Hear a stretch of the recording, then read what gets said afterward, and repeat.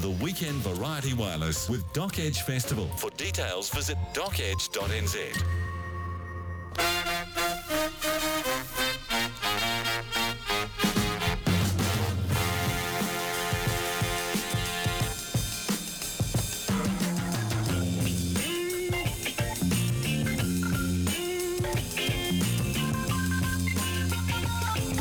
Good evening, everybody. Welcome along to podcast hour 3 for Sunday and the radio station. A special hello if you're listening live. A special bonus if you're listening live later on after the interview coming up with the director of Whispering Power to Truth, cracking documentary. We'll be giving away a double ticket. Why don't we do two to the Documentary Edge Festival? It's the Auckland season. Having previously done the rounds in Wellington. I found this yesterday. I knew I had it somewhere, and now the lounge is a mess because it was on a compact disc somewhere. The last mention of anything royal, but it's great. It's really good. John Clark, God, we miss him, don't we? John Clark and Brian Dorr, one of those interview things. And it is kind of to do with royal marriagey stuff. Here he is. John Clark as Prince Charles, but he doesn't really do the voice. Actually, this is as close as John Clark dares to do anybody's voice, actually. John Clark, Brian Dorr from many years ago. Your Royal Highness, thank you very much for coming in tonight. It's a great pleasure, and... May I call you Prince Charles? I think Your Highness is the appropriate form of address. Sure. Right. What do you do? I'm the person who'll be interviewing you. Oh, that's very interesting. How long have you been doing that? Interviewing people? Yes. Number of years, quite a long time. And these other people, what do they all do? They're the camera crew, Your Highness. That's interesting. And how long have they been doing that? Look, Your Highness, I wonder if I could ask you, do you enjoy coming to Australia? I love coming to Australia. I've always loved coming here. I've been here many times. I went to school here down in Geelong. Down in Geelong. I did enjoy it because we went up into the hills to a place called Timbertop. Timbertop. Yes, Timbertop. Timbertop. Many happy days, marvellous days, because there was a connection between that place and the school that I'd been to down in Geelong. Somewhere. Geelong. Yeah. It rings a bell. I know Geelong quite well, of course. You went to school I went to school there. That's right. Yes. Down in Geelong. Yeah. Marvellous days. Wonderful memories. Days of Geelong. You've announced you're getting married again. I have. Indeed I have. Yes. And what's been the reaction to that decision? Well, happily she's accepted me, so we're over the first hurdle. And no, I meant more generally, well. Your Highness. I think broadly there's been understanding and support. I think one's right to one's happiness is broadly accepted by one's broader community. What about your mother?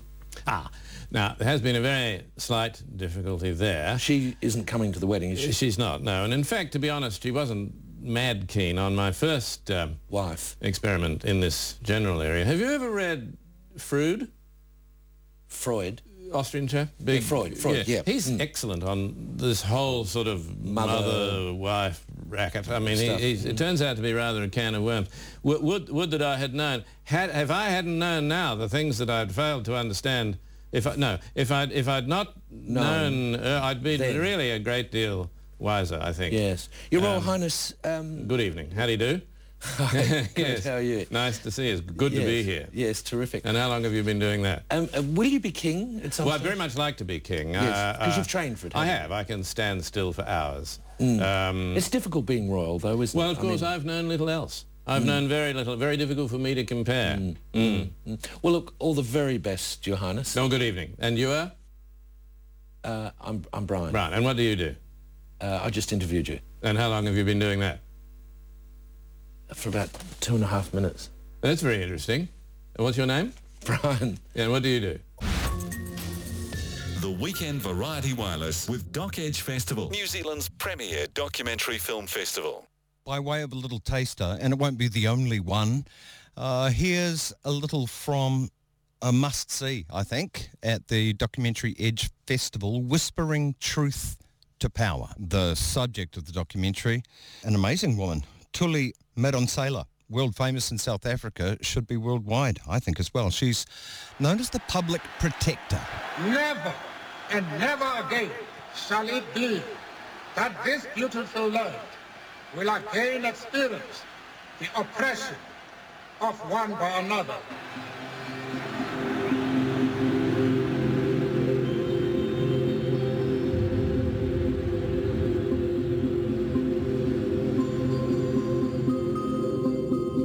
I came into this office with lots of feelings. There's been allegations of nepotism, corruption, irregular issuing of tenders. The streets are awash with human waste.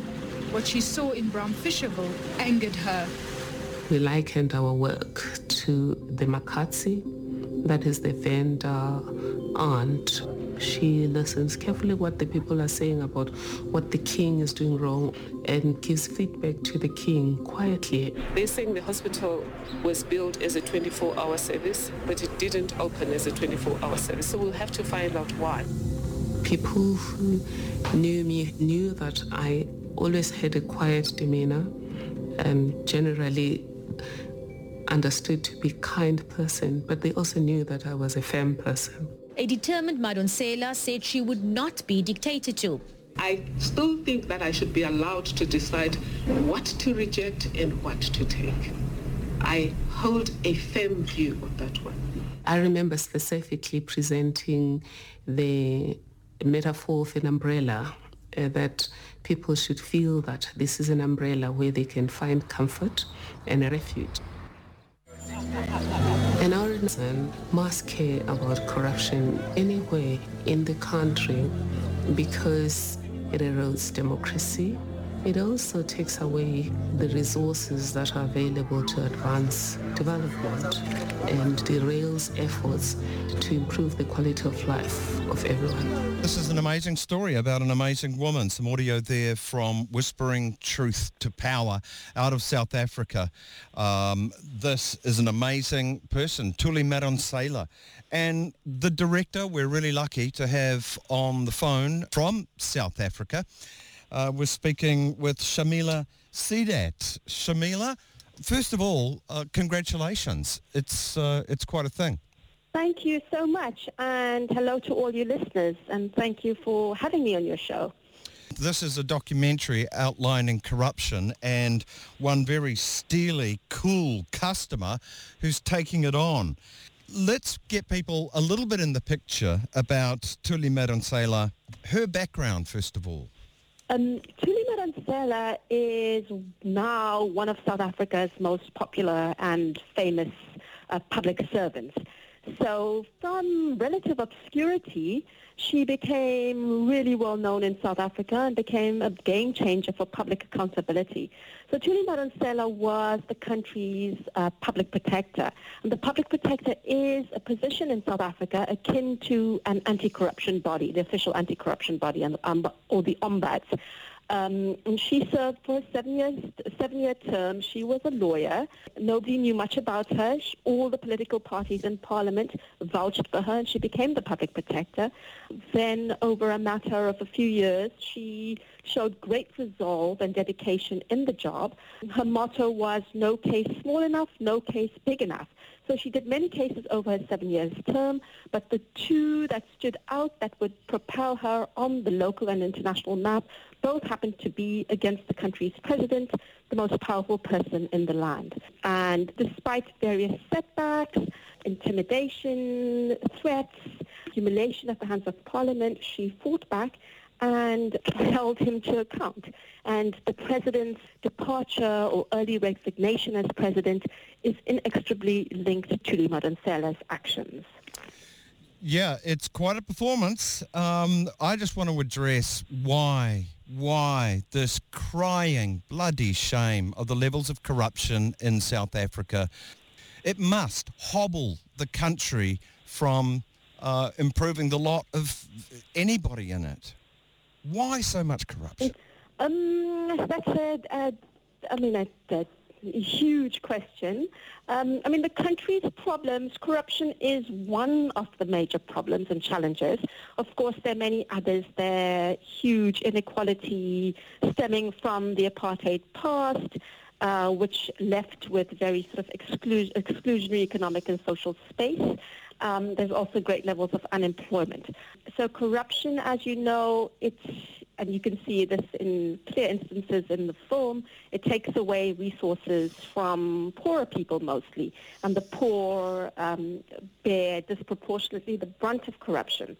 But, some would argue that inequality is also a reason why corruption happens. And if you look at our transition in South Africa, you would see that we had a political transition and negotiated settlement in 1994.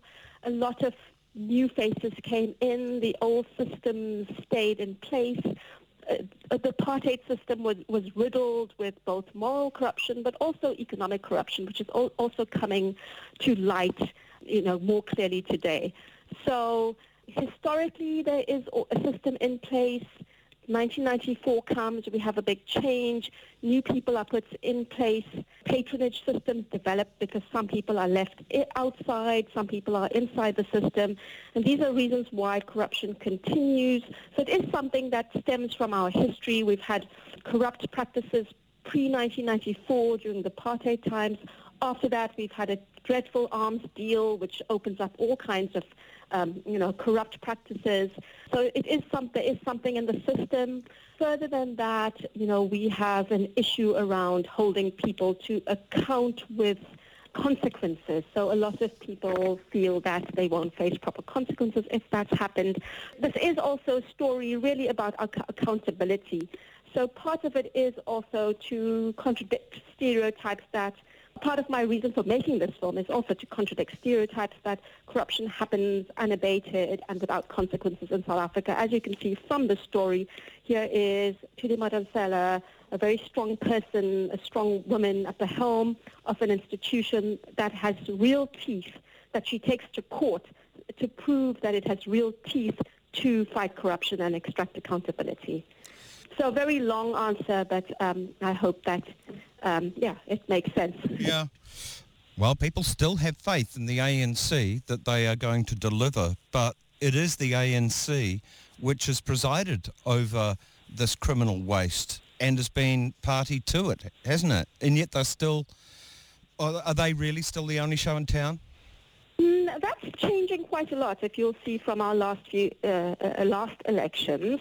And you'll also see in the documentary, the new political players. One is a party called the Economic Freedom Fighters, which is an opposition party and the third largest party in South Africa. It's a relatively small party. You'll see that Thuli Madonsela's daughter, Wendy, is a member of the Economic Freedom Fighters, but it mostly represents the interests. It's mostly a youth party, and here it is a counter to the ANC and has campaigned largely against Zuma and allegations of corruption around him and state capture, but it also is looking for deeper redress for mostly black South Africans than what has currently taken place in South Africa.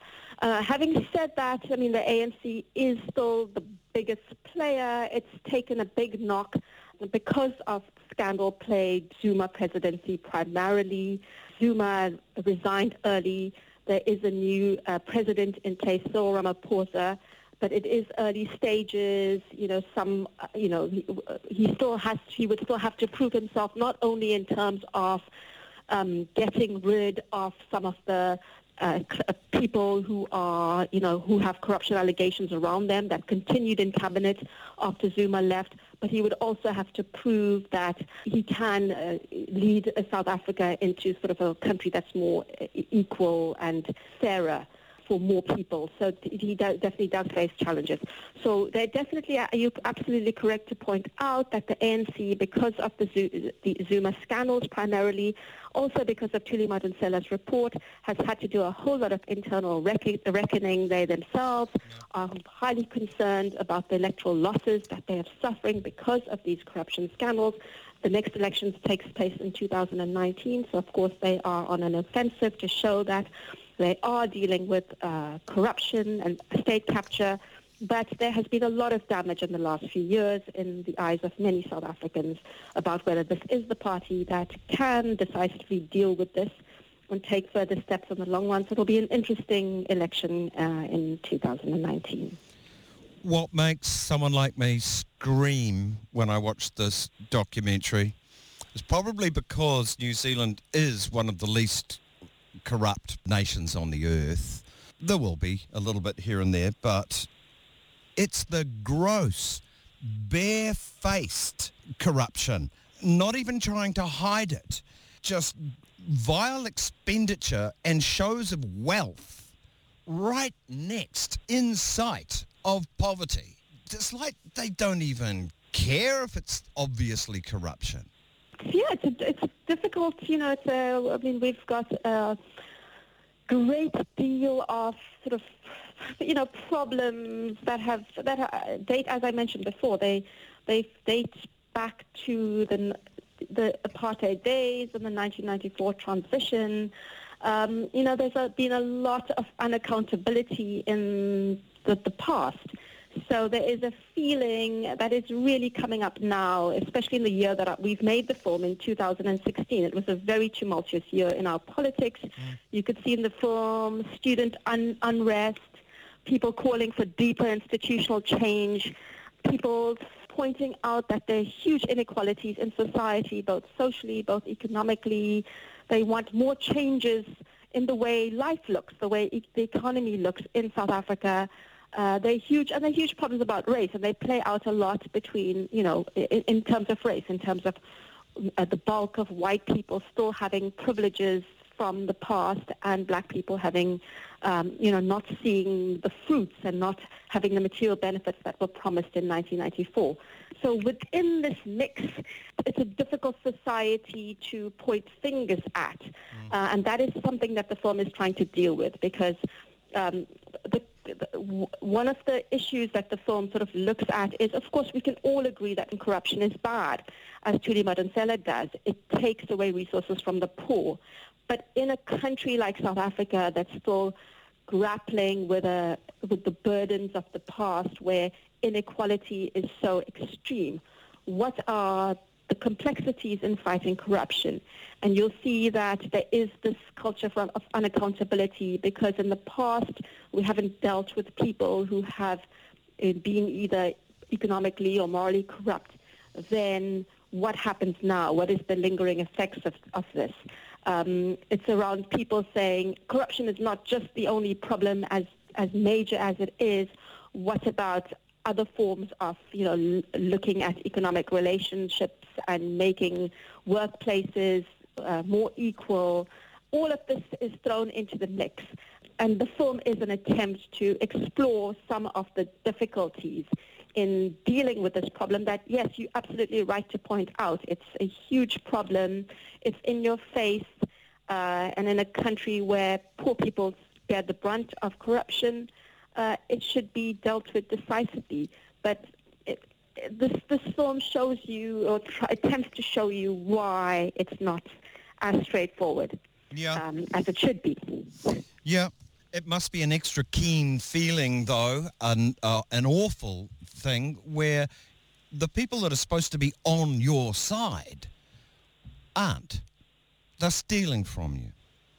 I think this is a problem, around the public purse. So we entrust our leaders all around the world to use money wisely and for our benefit. And of course, when it doesn't happen, we should demand that it does, and we should do our best to make sure that there's some a redress for that. And I think Thuli Madonsela, interestingly, if you see in the film, she was part, along with the opposition parties, of a very significant case in South Africa, which was to go to the highest court of the land, the Constitutional Court, and make sure that when the public protector says that somebody has, done a corrupt act or taken money illegally, they should pay it back if she has asked them to. They cannot decide that she was wrong and they should not pay the money back unless they go to court to show that her decision-making was wrong. And that's actually if you look at ombuds around the world, very few ombuds actually have the power, are given teeth in their legal frameworks to demand that action be taken, demand that remedy happen rather than just make a recommendation. So she has fought for this institution to have real teeth, and it's, interestingly enough, it's probably three institutions in the world that have teeth like that to claim money back. An unelected body that has the power to get money back, to take proper redress, steps for redress.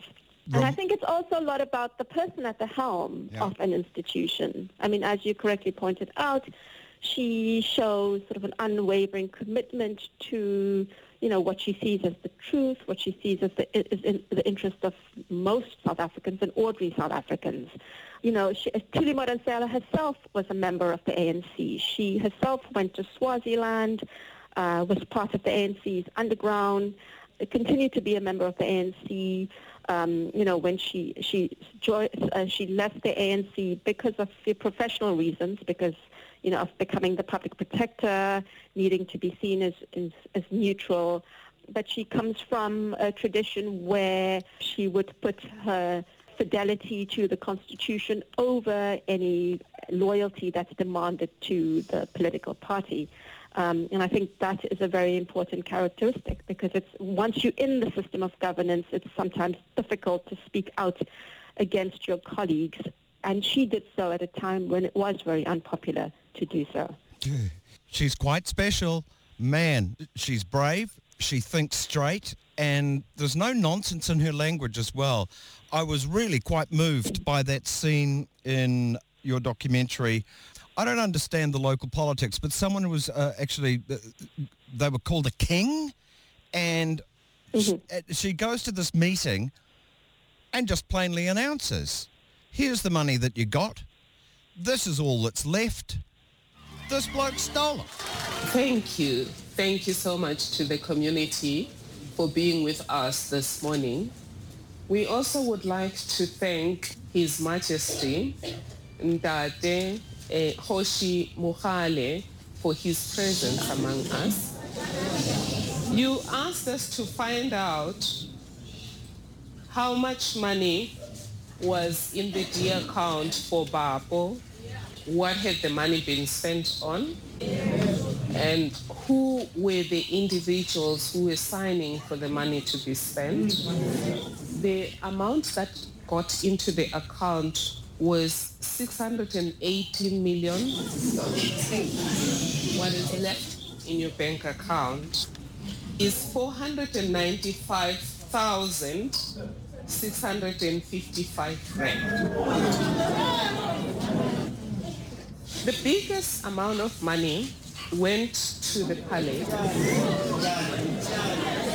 We found that a lot of money was also paid to consultants. Basically, all of the money that you earned has been spent.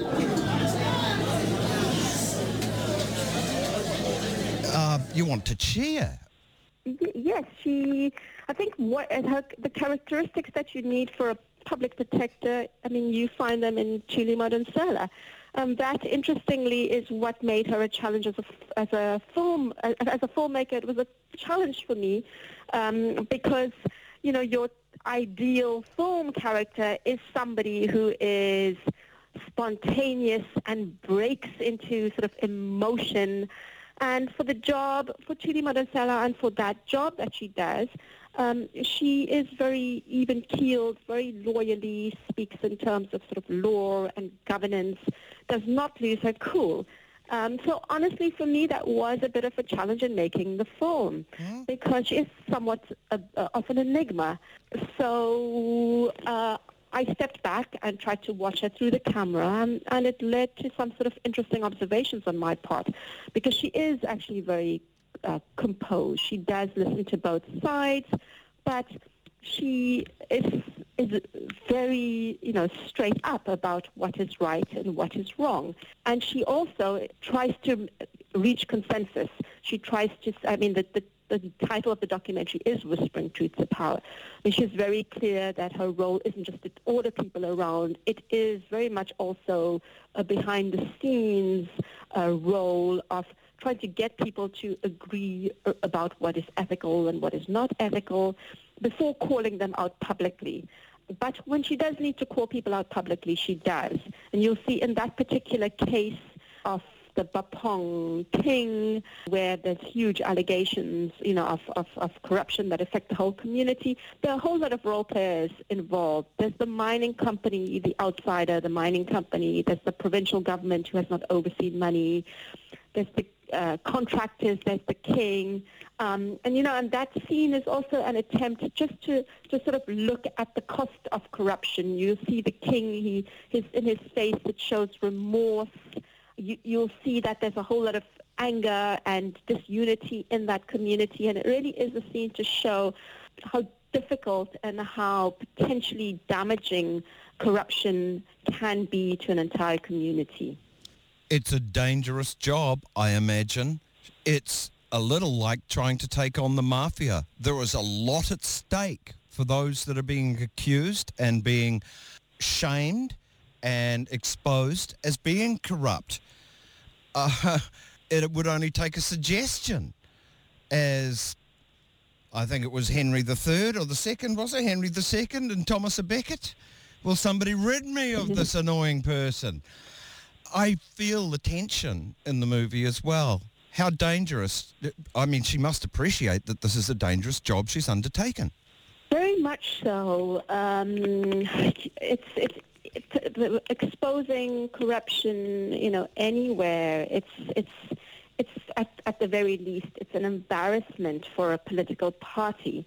You rather it not happen. Then there are cases where you don't agree with an elected government, you're an elected office, and you think this is a one-person show. You just don't agree with them, or you feel that another political party is using the office to extract advantage, to paint you out as being corrupt, and they're doing it. So it's a very difficult environment to work in, because even though Thuli Madonsela, the public protector, is neutral, is constitutionally independent, must do its job without fear or favor, which she does, you'll see that the decisions play out in the political space. So this already makes it a very sensitive arena to work in. So throughout her time in office, I mean, especially around the Nkandla and the state capture case, Thuli Madonsela did receive death threats.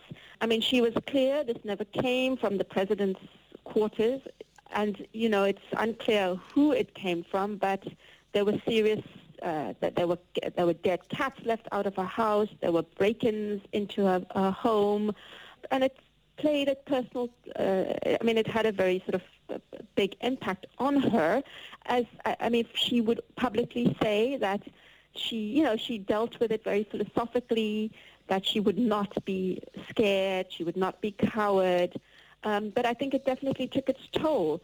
Thuli Madonsela is somebody who wakes up early in the morning, who sleeps very little, wakes up at 4 a.m, does her meditation, goes for a long jog in her neighborhood, to help with her, mindset.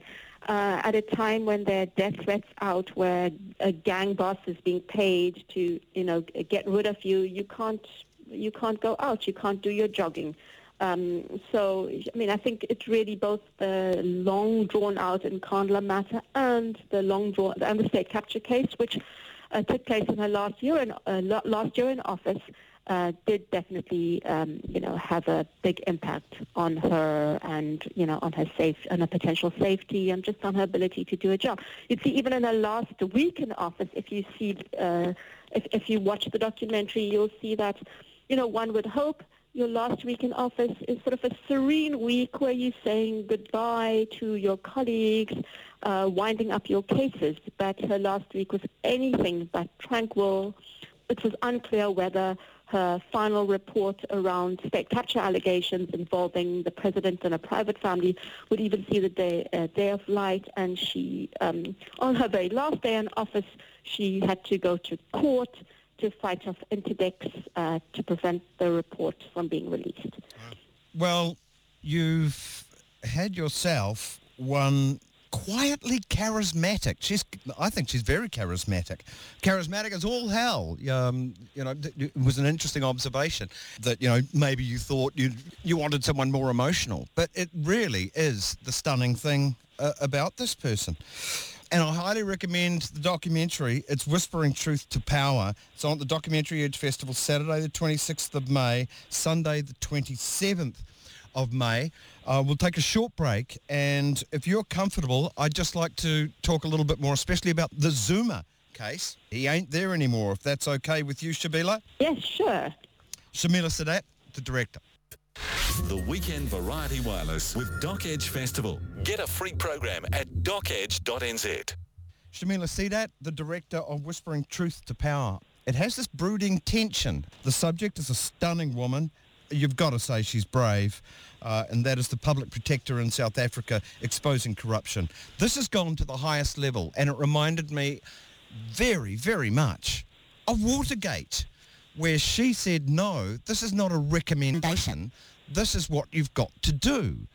And it was like the Constitution stood up in the face of the president. Did you get parallels with Watergate?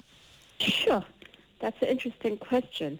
I probably shouldn't make direct comparisons, given that it's sort of different circumstances, different country. But what I can speak about is what really stood out with the Nkandla case was that it is something that could have gone away.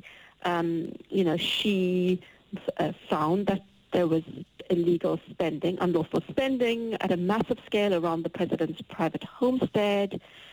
She hoped if she pointed that out, that something would be done. Instead, it turned into a gigantic battle that split the country's political elite over a number of years.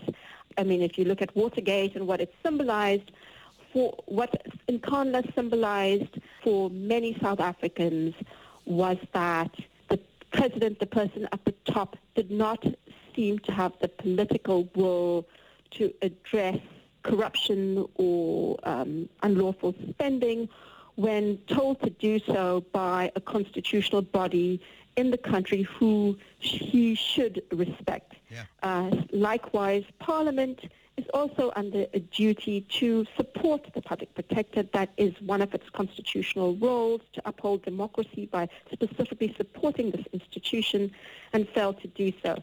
So for many South Africans, it came to symbolize, a great measure of impunity around those at the top level. And I think, I think that is what hurt many people or struck many people around Nkandla. Here's a little audio from Whispering Truth to Power, the judgment on Jacob Zuma.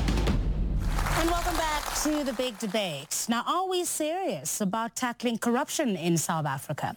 In the past decade, white-collar criminals and corrupt politicians have stolen as much as 300 billion rand from taxpayers, a sum of money that could have built a new house for every homeless person, along with 1,000 state-of-the-art high schools. A society that has no basic, essential trust in its own government cannot succeed. When should you pay back the money and how much? Nkandla is now a permanent stain on the presidency and the ruling party. The president is lying. That's all you can do. Rebel Speaker.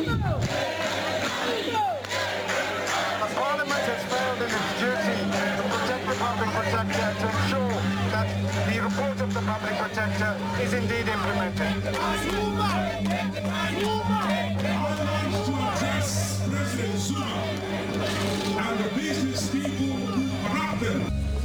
The fathers and mothers of our Constitution conceived of a way to give even to the poor and marginalized a voice and teeth that could bite corruption and abuse of state power and resources excruciatingly.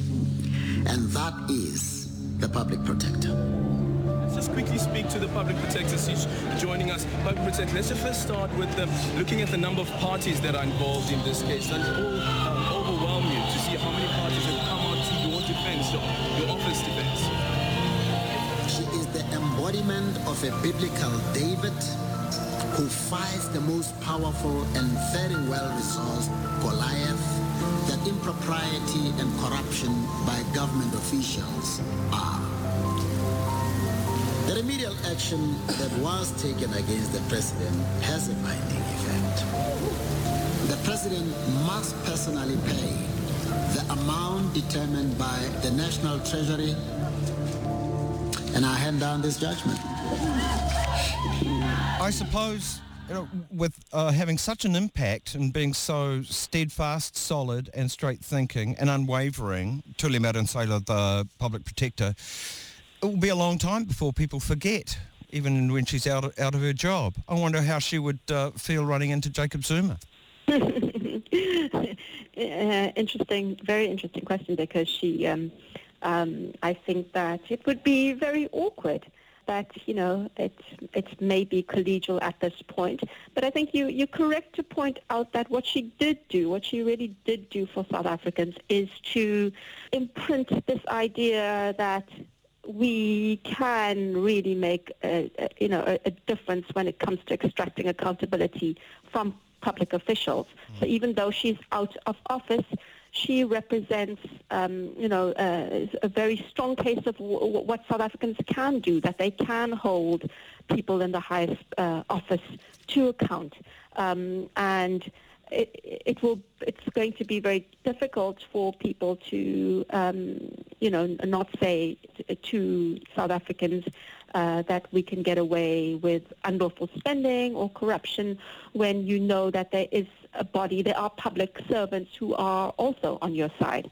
And I think that's the charm or the legacy of Tuli Madonsela, that we as South Africans are much more tuned to what standards we should require of our public officials, and more than that we can actually take steps.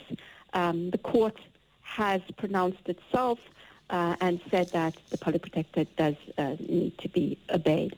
Just also talk a little bit about Tuli Madonsela's personality. I talked a little bit about her my observations about her film character, and I was concerned about her lack of spontaneity for viewers. But interestingly enough, the response has been very much along the lines of what you've said. People actually are drawn to this sort of super lawyer, tough bureaucrat. But also what I did do in the film, and if your viewers get to see it, is introduce her daughter. And her daughter is very much a different kettle of fish. Her daughter is extremely passionate, emotional, and you'll see the two of them with generally sharing the same ideals, very close, but also having very different ways of doing things, both sort of emotionally and also just about how they're going about with their social activism.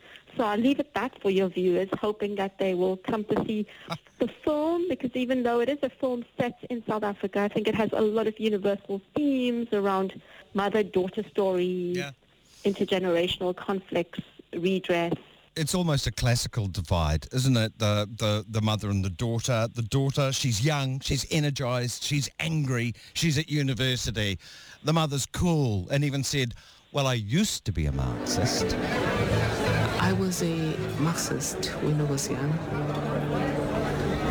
I love Winsley's politics insofar as the fact that it all comes from a deep-seated love for social justice. For me, as long as she doesn't advocate violence, as long as she doesn't harm people, as long as she doesn't advocate hatred for white people or for any other group for that matter, that's okay with me.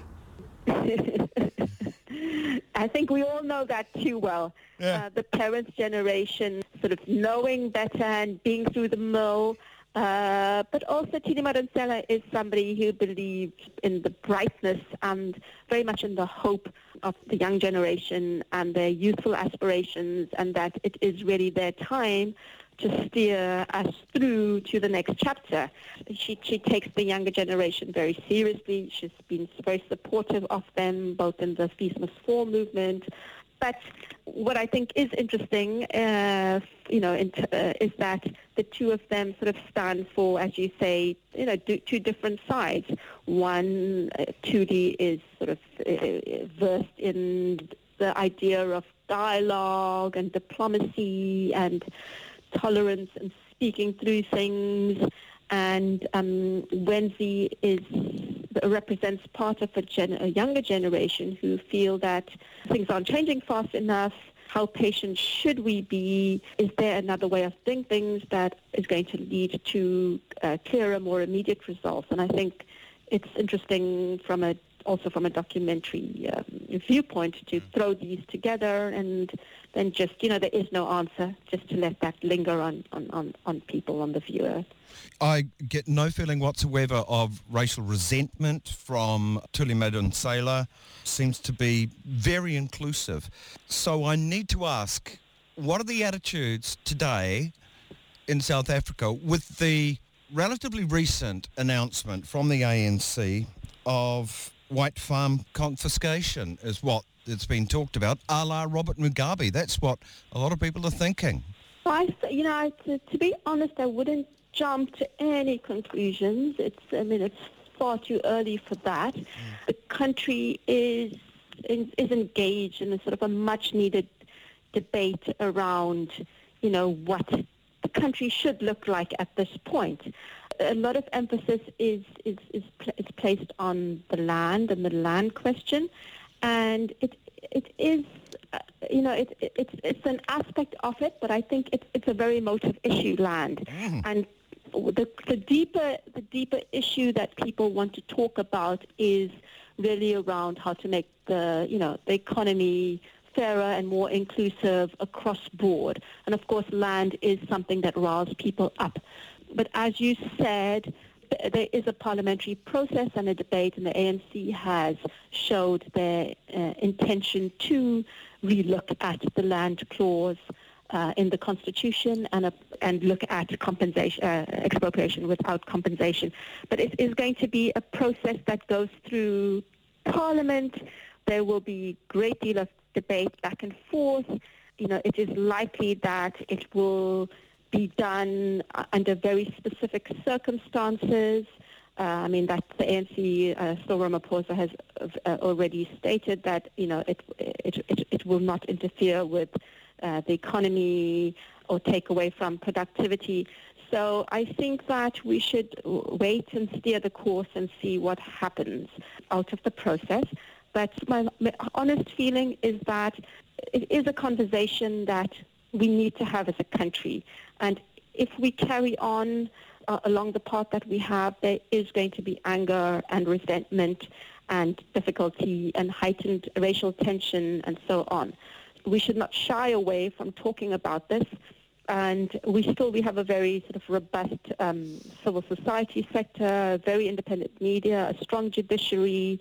There's vested interests on all sides. And I think we just have to continue with the conversation and see what happens. Well, on the face of it, she's got a fan in me. I think she's got an outstanding attitude, and you've got an amazing subject for a documentary. I think her attitude is an admirable one, and, I just pray that she's not found out to be corrupt as well. I somehow don't think so. No. Thank you so much for giving us so much of your time and I suppose a bit of a perspective on things that are happening in South Africa. She's world famous in South Africa and I think may become world famous full stop after this documentary. Highly recommend it. Whispering Truth to Power. She's a piece of work, Thuli Madonsela. And we've been speaking with the director, Shamila Sidat. Thank you so much. Are you coming to New Zealand? I would love to come, but unfortunately not. I would love to see all the films at the Doc Edge Festival. It's such a great platform for diverse stories, but unfortunately I'm not able to come. So hopefully another time for another edition. Thank you for your documentary. A pleasure and great speaking to you. Thanks for all the questions and the interest. Good one. Thank you so much. Okay, all the best. My sense is that black kids, particularly those at school, are angry. White kids are angry. Everyone feels that they are victims of racism. If you look at my daughter being beaten up at UP, you can tell that the toxicity is coming from both sides. I want to look at how do we fight the system of remaining racism without necessarily having assumptions about each other. The Weekend Variety Wireless with Doc Edge Festival. For details, visit docedge.nz. Okay, troops, as promised, double pass to go along to the Documentary Edge Festival. Pretty much any movie you'd like to see at all for the Auckland season, just give us a bell. 0800 844 747. 2 double passes. 0800 844 747. News, sport and weather next.